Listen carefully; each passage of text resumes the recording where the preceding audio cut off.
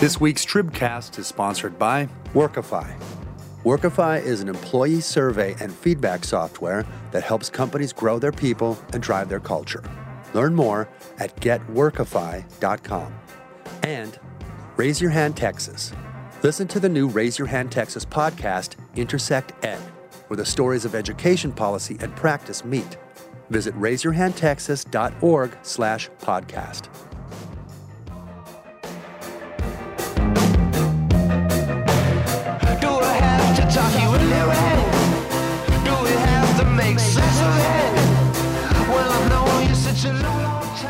Hello and welcome to the Texas Tribune Tribcast for December 16th, 2020, our second to last Tribcast of the year. My name is Matthew Watkins, Managing Editor for News and Politics of the Texas Tribune. This week I am joined by Executive Editor Ross Ramsey. I almost forgot your title there for a second. I thought you almost forgot my name. Howdy. Politics reporter Alex Samuels. Howdy again. And reporter Karen Brooks. Hi there. All right. Thanks, everyone, for joining. This week has been a big week. A lot of kind of momentous occasions for Texas and the country. The one I want to kind of start out with first is the arrival of vaccines in the state. We saw shipments coming, from the federal government's allotment to various cities across the state. Karen, you've been watching this for the Tribune. What's happening so far? Who's getting this vaccines? How many do we see? What's the deal here? So this week, we're getting about 225,000 doses shipped to 110 sites across the state. There were 4 on the first day: Austin, Houston, San Antonio, and Dallas. And then another, I think 19 came in yesterday. And then for the rest of the week, they're going to give the rest of the 87 sites will get theirs shipped and landed. And we're talking about towns and cities all over the state, really, from, giant Houston to, Amarillo to El Paso and Laredo and Corpus Christi and, San Angelo and Central Texas and just all over the state. They're landing everywhere. And there's already hundreds of people being vaccinated, hundreds of healthcare workers, frontline workers, and getting their first dose and planning for their second dose in the first week of January. Later this week, we're expecting another list to come out for who will get the next shipment, which is set to arrive next week. Can you walk 4 million doses by the end of the year? Yep. Great. Can you walk us a little bit through the strategy? 4 million doses is a lot. It's definitely not enough to, end this pandemic, though. What's the strategy for kind of dispersing this out in the most effective way? So the 1.4 million doses is going to be allocated on a tier system, and not to get too technical in the weeds on it. Really, what they're prioritizing healthcare workers, people who are in the very front lines and who are needed to keep the healthcare system going. It's not some kind of reward or, it's not some acknowledgement that there's no other people at risk. It's both the idea that they are at risk and that they are essential, and also that without them, there'd be nobody to take care of the rest of us who haven't gotten the vaccine yet. So they are in the front lines. There's long-term care facilities that will be getting theirs in this first round. So first round and first tier aren't necessarily the same thing, right? There's a lot of people in the first tier. The first round may or may not cover them all. There's more coming. I don't have a lot of specifics on that. I don't know if anybody does really, but the pharmacies will disperse the vaccines to the long-term care facilities, nursing home residents, and that kind of thing when that time comes. And then they'll just go on down the list. They've got lots of decisions yet to make. There's a few groups that we haven't really seen on any definitive list yet. And of course, everybody wants it, not everybody, but that's another issue. But yeah. Sure. So you said the healthcare workers being kind of the first step here. Do we know who will be next on that list, or where we'll kind of go once we get past that first what you kind of group that you described? Yeah, long-term care facilities are going to be next. Then you've got bigger and bigger groups coming. You've got kind of going to look over my list here because it's kind of a chunky list, if that makes sense. But showing up on that list are going to be school nurses and teachers are coming up a little bit later on, although I haven't seen anything definitive on them. There's a lot of people asking about the prison system, because not just the inmates, but also the staffers who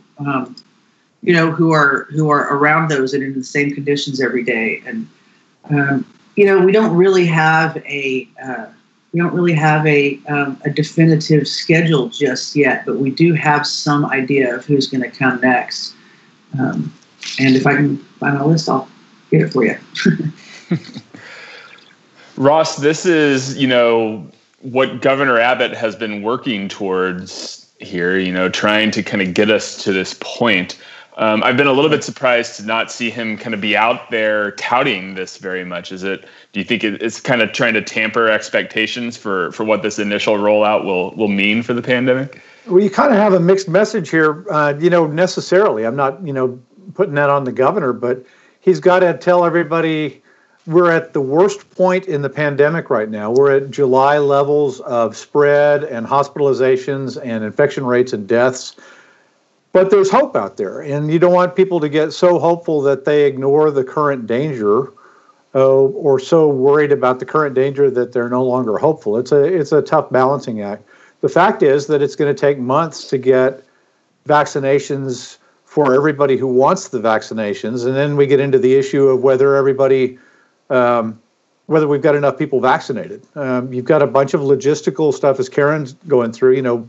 You've got this sort of triage system on who gets this first, and where do we really need the vaccine. There's a geographic version of this. This is going to go first to cities, and it's going to take a while to get into rural Texas. Rural Texas is where some of the worst spread and worst experience right now with coronavirus is. So, if you're the governor or anybody else, up there in management somewhere, you've got to figure out a way to temper what you're saying to say, it's not that things are terrible and there's no hope.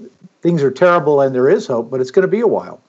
Sure. It might get bad or it might get worse before it gets better. Right. The White House Coronavirus Task Force puts out a weekly kind of advisory to all the different states that eventually gets public, and we get a chance to look at it too. And the most recent one that has been made public, I think maybe there's one that hasn't gone out yet to the broad people, but had these two sentences that really stood out to me. It said, the current vaccine implementation will not substantially reduce viral spread, hospitalizations, or fatalities until the 100 million Americans with comorbidities can be fully immunized, which will take until late spring. Behavioral change and aggressive mitigation policies are the only widespread prevention tools that we have to address this winter surge. Texas is, of course, has been seeing its numbers go up, but we haven't necessarily seen much movement in the direction of kind of increasing the restrictions. Have we seen any indication from local authorities, from the governor, or anything like that might change, or do we feel like we're kind of on the path we're on until this vaccine kicks in? I think we're kind of on the path we're on. There's a lot of places where this is really not going well. We are right at the point where, we've seen probably whatever Thanksgiving swell we're going to see. We're heading into the Christmas holidays, Passover, New Year's, all of that stuff. And those are typically big gathering times. And, one of the reasons why you temper your message at the top is you don't want people to start gathering and spreading this disease even further than it's spreading, or faster than it's spreading now, while we're waiting for vaccines. Karen, so, one of the big challenges that the governor and the health authorities across the state are going to have to deal with is, as you mentioned earlier, convincing people that they should take this vaccine. Health officials, or frontline medical workers seem like a fairly easy group to convince, given the fact that they've seen kind of the worst of this virus, and also because presumably they have the medical training to know, how vaccines are safe and all that kind of thing. But, what kind of work is ahead of us from the state in terms of convincing kind of the general public to take this vaccine? Well, they've already started the ad campaigns on national and public messaging campaigns on a national and local level too. You've got we've kind of been looking at it in three camps. Although everybody's going to have their own opinion, but you've got the traditional anti-vax crowd, which is a small percentage. I was recently on a call where the one of the CDC vaccination committee members said that 90% of parents get their kids vaccinated all ready to go before school, which is a big number. But you just don't hear them. So the 1 or 2% that are solidly anti-vax, and then you've got the people in the middle who are just kind of undecided and stuck, don't really know what to do. That's kind of how she broke it down. And so you've got that small percentage of people that are just philosophically against vaccinations. And then you've got the communities of color, Black communities, Hispanic, Indigenous, and others who have some very real historical, context to overcome, and being able to trust the government and government medical, experiments, if you will, trials, tests, and that kind of thing. And then there's just the general kind of divisiveness and mistrust of the government coming in and the government going out, and the surprise that the vaccine came so quickly, which, there's a lot of really good science out there to explain why it came so quickly and why it works the way it does, and things like the fact that the vaccine is not a live vaccine, so it's physically, biologically incapable of giving you the virus. That's scientific.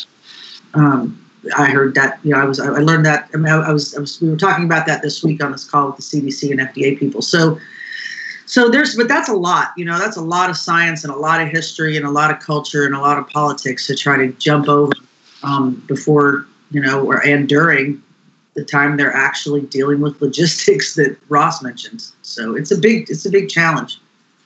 Sure. Yeah. I mean, one thing that really stands out to me is also just communities that are maybe more transient, or, given that this is a shot that you need to take twice, I believe 3 weeks apart, and possibly the government will want to kind of keep in touch with you and keep track of you in between those times to make sure that you get your booster shot. I also wonder about the undocumented community. We have a very large population in Texas where there might be some hesitancy, especially given, some of the feelings around immigration among the federal government and the state government right now. So, yeah, I mean, I think there is going to have to be a lot of convincing of, trust us. This is safe. This is for the good of you and for, the whole of the population to take this vaccine. Yeah, it's the biggest vaccination program in the history of the nation. So, I only mentioned a few of the groups, but you're absolutely right. There's access issues beyond, the people like you mentioned who, may or may not be able to be traceable or accountable for their second shot, which, what that does is it uses up a dose and it only gives about 53% effectiveness for a few months. So it's not, it's just kind of we could go into the challenges of that, or just, multi-tiered there. Sure.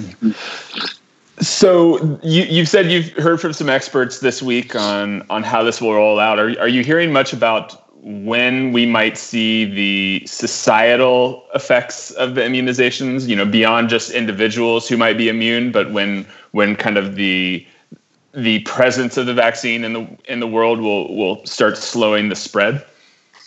I mean, I've heard, there's people that are, in the Valley that I talked to, some doctors there that are hopeful that it'll be in the first part of the year, but generally the general consensus, and that includes, a bunch of the experts I was on a call with earlier this week that I mentioned, the CDC and FDA and American Medical Association, and those types of people who are saying later into 2021, summer, fall, maybe those are conservative estimates, and they're talking about, the idea of herd immunity, enough people being inoculated to slow it down and get life back to normal being, upwards of 70% by some estimates.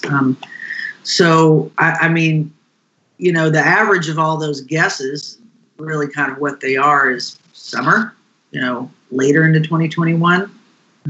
But, we'll see. That's how everybody ends their answer to that question is, but we'll see. Yeah, that's right. Karen, one more question. I'm looking at our coronavirus tracker that we have on our website. The various numbers, just aside from the vaccine, how the virus is going right now. I see hospitalizations continue to tick up. The crowdedness of the hospitals, our map that kind of shows by region how occupied the hospital beds are.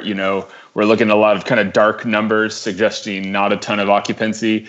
But the actual confirmed cases the 7-day average has ticked down slightly in the last few days. What are you hearing just about what the latest signs are of the virus? What kind of level of concern are we in terms of our capacity to handle things in the short term? I don't think there's a lot of optimism that it's going to get any better. I think there's some concern about, the 2 or 3 weeks after Christmas, just like what we're seeing the 2 or 3 weeks after Thanksgiving. I think the general pattern is, spike in cases leads to a spike in deaths a few weeks later. But that was, those numbers kind of shift a little bit too. So, I mean, the short, simple answer to that is the message I'm hearing is buckle down. It's going to be a bumpy ride for a while longer. All right. Okay, we'll get back to it. But first, a message from our sponsors. Texas Farm Bureau. Get the latest in farm and ranch news, wildlife, and a recap of the day's markets on Texas Ag Today, the only daily news podcast in Texas. More at texasfarmbureau.org/radio. And Methodist Healthcare Ministries. Methodist Healthcare Ministries is dedicated to creating access to healthcare for uninsured and low-income families in South Texas through healthcare services, advocacy, and strategic grant-making. Learn more at mhm.org. Okay, well, the other big notable event that happened on Monday was the Electoral College vote that happened across the country. Of course, no big surprise, at least to people who believed the election results in November, that Joe Biden received the majority of the votes and was kind of more affirmed as president-elect.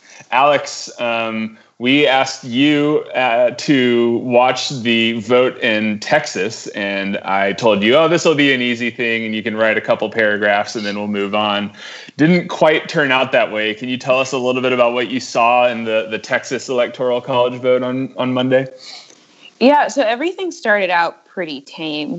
I think in 2016, I read that it had the 38 electors in our state took like 3 hours to appoint a chair and a secretary, which is a pretty, ceremonial title. Doesn't really mean too much, at least to my knowledge. That process was sped up a lot in 2020. I think it took like an hour to get past everything. In Texas, as you mentioned, delivered its 38 electors to Donald Trump. And, I thought we were all going to gavel out. And then, of course, the electors were like, oh, wait, we have one more. We have a resolution we want to pass. And the resolution that they passed 34-4 will have no impact on the results overall. But it asked 4 states, Michigan, Wisconsin, Georgia, and Pennsylvania, who at the time had already cast all their electoral votes to Biden, to basically have their legislatures appoint new electors. And the thought would be that those Republican legislatures would pick all Republican electors and then give the election to Trump. So like you mentioned, this doesn't have really any impact on anything going to Biden. I think shortly after Texas electors voted on this, California cast its 55 votes for Biden and pushed him over the 270 number needed. But, I talked to the Secretary of State shortly after this resolution was passed. They had no idea this was coming. I think it's largely out of their hands once the electors select their chair, and it's sort of their process from there. But, this is something that I think the president seemed to support from his tweet last night that I was a little bit confused on. And it's something that, definitely got the attention of people across the nation. Yeah, we should note that tweet in which he retweeted you, which I'm sure did great things for your Twitter feed, when the president, 88 million followers. sets off new friends. Yeah. Ross, I mean, the message seemed to me to be, look, this is another step. You know, the media calls it. We hear, you know, well, the media doesn't declare who the winner is. The Electoral College declares the winner. The Electoral College has now spoken. But the sign I get from the action in Austin and, you know, the president's response to it is that we're not moving on from this anytime soon. I can't wait to tell these guys about Santa Claus. You know, this is just, you know, it gets to a point of denial. And when you've got, you know, the leaders of the conservative party, Mitch McConnell, John Cornyn, people like that saying, look, Biden's the next president, let's move on. I think we're in the end of this thing. On the other hand, we've got 5 more weeks of President Trump's administration. And, you know, as long as there are steps left in this process, I think there are places where they're going to try to assert their view of this thing and try to take it away. This is, you know, their chances are dwindling, but they've still got chances, and they've still got plenty of opportunity to make noise. I would be surprised if they didn't take it. Sure, and we've got a tracker on our website, basically keeping track of the Texas delegation in Congress and what they've said on this. And, you know, there's still more than a dozen Republicans who in Congress from Texas who have not, you know, made any kind of a public acknowledgement that Biden is the winner. The actions of the Electoral College on Monday moved the needle a little bit. We had Ted Cruz not necessarily acknowledging it, but basically saying Biden and Harris are on a path to becoming the next president and the vice president. We had a couple lawmakers, including Dan Crenshaw, who we sent a message to saying, you know, do you acknowledge Joe Biden as president-elect? And the response was one word, yes. But, you know, there's still lawmakers who are just not answering the question, you know, and some of them, and it's not just kind of the Louis Gohmerts of the delegation, too. You know, you see people like Michael McCall, a prominent member. You see Bill Flores, who, you know, is pretty aligned with House leadership and also not running for or did not run for re-election and doesn't really have to worry too much about his campaign. And, you know, has cast a lot of doubt and signed on to the Texas Attorney General's lawsuit saying, you know, trying to overturn these results. I mean, eventually Biden's going to be inaugurated, though. I mean, what do we think about how these lawmakers will handle a time when, you know, Joe Biden is in the White House? Well, January 22nd, Trump's out of the White House, Biden's in the White House. And they've got to figure out, all of these people who've been talking about this, how they're going to conduct themselves and their politics as you go forward with the 4 years of the Biden administration. You know, Trump won't be there, at least in office, to be a big scary thing anymore. But at the same time, they're thinking about Trump's 74 million voters and whether stepping across the line that they're not stepping across yet, you know, acknowledging Biden or, heaven forfend, you know, cooperating with Biden will tick those people off, and that might hurt them in 2022 or 2024 or wherever their ambitions want to take them. I'm very curious to see how this winds out and whether this is really just Trump's looming shadow is keeping these people frozen, or whether this is really where they are. They are representative, though, of you know, those 74 million people, and I think, to some extent, to the extent that they are in doubt about this or confused about this, reflects where a lot of the public is. Sure. Alex, do you think that there's a political cost to this, or by 2022 will we have all kind of forgotten about it and be worried about whatever new scandal or outrage there is that's going on in the world? I think that's something that we're still looking at. Of course, with Trump still in the White House, there's the question of whether Republican lawmakers are going to continue to stand by him or if they're going to pave their own way and really acknowledge, you know, hey, your time is up. Let's as a party move on. And I think that's something that we're looking at, in the next legislative session, what Republican lawmakers are going to do in terms of, voter fraud legislation and other things that Trump has pushed. So I think we're going to keep seeing in the future whether the Republican Party is still Trump's party or not. Of course, Ted Cruz, who's being floated as a potential name for 2024, he's very close, still allied with Trump. So I think it still remains to be seen whether this will be a big conversation dominating the political world in the next few election cycles.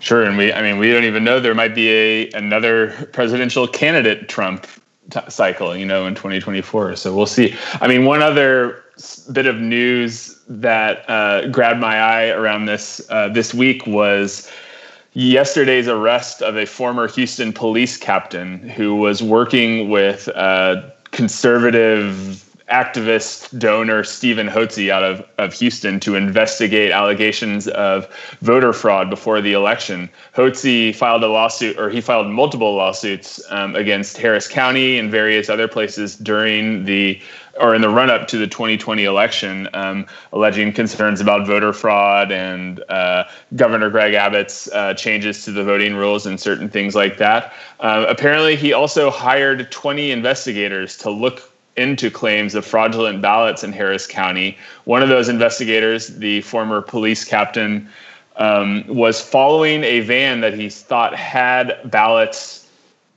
fake ballots or illegal ballots in it, and basically rammed him with his car. And then when the man pulled over, held him at gunpoint and essentially tried to conduct a citizen's arrest.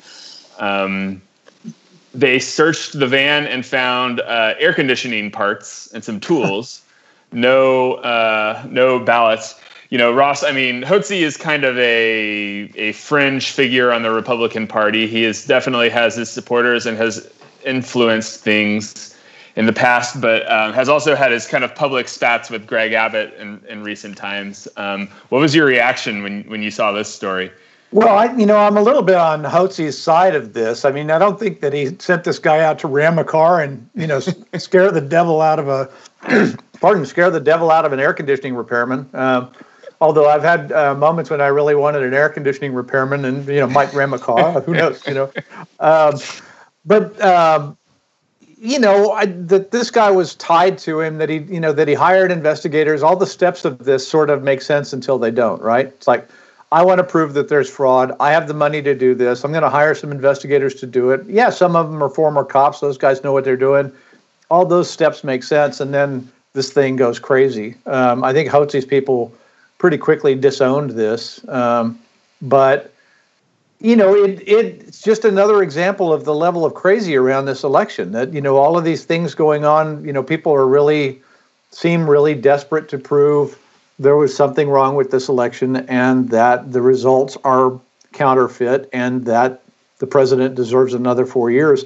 And like I said earlier, I think, this is in its last stages. We're circling the drain now. Yeah. Well, he rammed him with his car. He held a gun on him and forced him to the ground.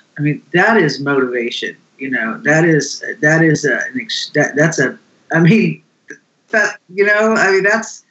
and I think they said they paid him, in the story that I think, Jared, you had mentioned that they had disavowed him, and I think Phil, the attorney, had said that it was, they were aware of his arrest, but they hadn't seen his side of the story yet, is where he went with that comment. So I'm interested in that story too. Yep. He got paid a lot of money for this too, according to the affidavit. So definitely kind of an alarming trend going on, whether or not it's circling the drain. One thing that is circling the drain is this podcast, and I think we should just cut it off after I accidentally hung up on our call. So with that, I will say thank you to Ross, Karen, and Alex, and our producer, Michael Ray. Thank you to our sponsors, and we will see you next week.